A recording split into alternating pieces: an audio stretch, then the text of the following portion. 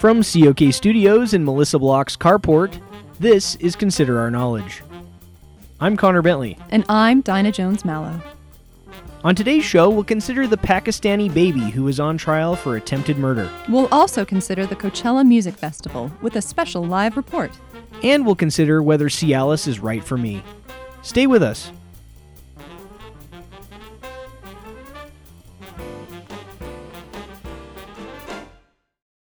Support for Consider Our Knowledge comes from the Bill and Melinda Gates Foundation, committed to making the world a better place by giving out a ton of money.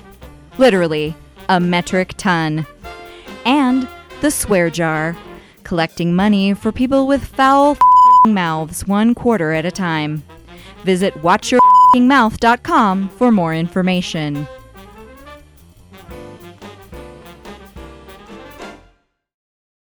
This is Consider Our Knowledge. I'm Connor Bentley. And I'm Dinah Jones-Mallow. A recent trial in Pakistan has been getting news coverage because a baby named Mohammed Musa Khan was charged with attempted murder. While a Pakistani court ruled Saturday that charges against the 9-month-old will not be filed, it raises some questions about the viability of the Pakistani justice system. Joining us here in the studio to discuss this bizarre trial is our international gossip reporter, Melissa Reynolds. Good to see you, Melissa. Hey. Reports state that the case began when police faced resistance as officials tried to cut off gas service in the neighborhood where the boy and his family were living. Yeah, so police said that the baby and some of his family and neighbors threw rocks and junk at them. I find it hard to believe that a 9-month-old could really do what they accused him of. Yes, this entire case sounds very odd. Well, my friend Ali knows this guy who lives like around the corner from where the baby lives, and he saw what was going on. So what did he say happened?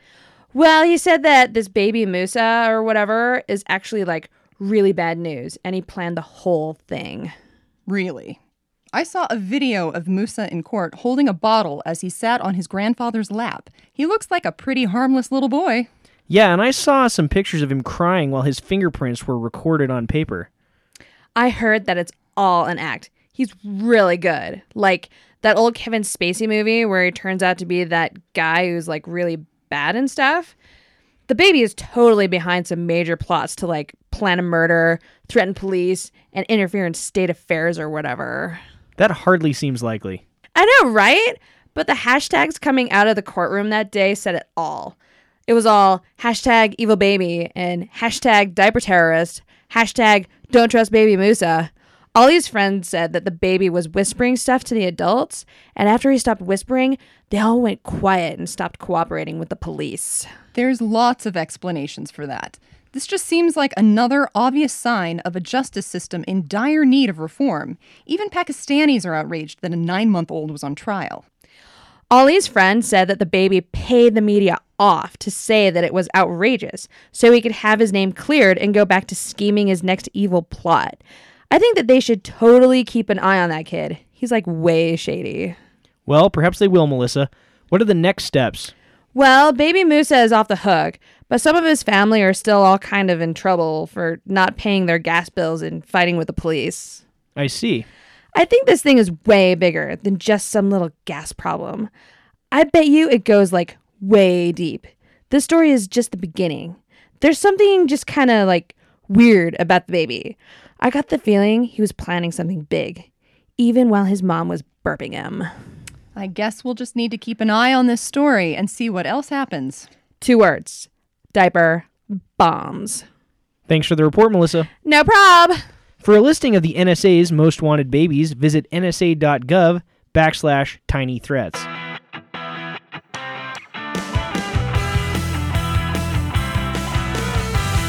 Now we turn to our music series, Consider the Sound. This installment is live from the Coachella Music Festival in Indio, California. The 2-weekend gathering is a non-stop party featuring established artists as well as new up-and-coming bands. Reporting for us is special guest and public radio legend, Diane Rehm. How's it going out there, Diane? First, let me just say how excited I am about being a guest reporter for Consider Our Knowledge. Well, we're also very excited to have you reporting from Coachella. So, what have you seen down there? Well, there are a good deal of great bands playing at this year's festival. I can't say enough about Muse, Beck, and Queens of the Stone Age. They all delivered amazing performances. I know that Outkast was the big story this year because they reunited for Coachella. Yes, I did see the Outkast show, and it was a bit of a letdown. Even though I was out there shaking it like a Polaroid picture along with the throngs of fans, it just wasn't the same. I don't know if they can ever recapture the magic of Speakerbox and the love below. I had no idea you were such a music fan, Diane. This is actually my 15th trip to Coachella. I get my vocal cord therapy at a clinic nearby, so I always make a point to stop in and hear the hot new groups. I see. What have the fans been saying about this year's festival? I spoke to 2 of my old Coachella friends earlier today. Here with me are Heidi and Stringbean, 2 Coachella regulars. What do you think of this year's festival? So far, so good. Lorde was amazing. It was legit. We also saw the Pixies. I love that song. Something Against You. So legit. I even like Nas. Totes legit. Did you see Beyoncé's special guest appearance with her sister? No, we missed it because we were at the cell phone charging station after Stringbean used up all his battery Instagramming photos. So not legit. Heidi and Stringbean, thank you for coming by. It's been legit. So, Diane, what's in store for the second weekend? Well, there will be some shows by little-known bands, including T. Cozy, the Morty Kleinman Experience, the Ether-Soaked Rags, and Clamhammer. It will be capped off with my favorite band, Arcade Fire, on Saturday night. Well, have fun with the rest of the festival. I'm sure I shall. Thank you, Dinah. Thank you, Diane. That was NPR's own Diane Rehm with a special Coachella edition of Consider the Sound.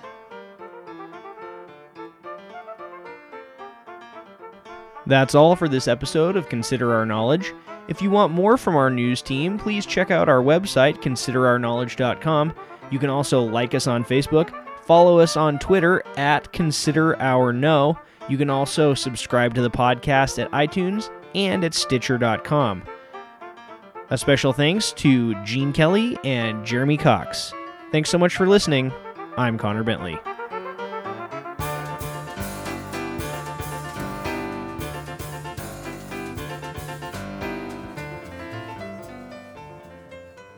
And Clamhammer. I was in trouble.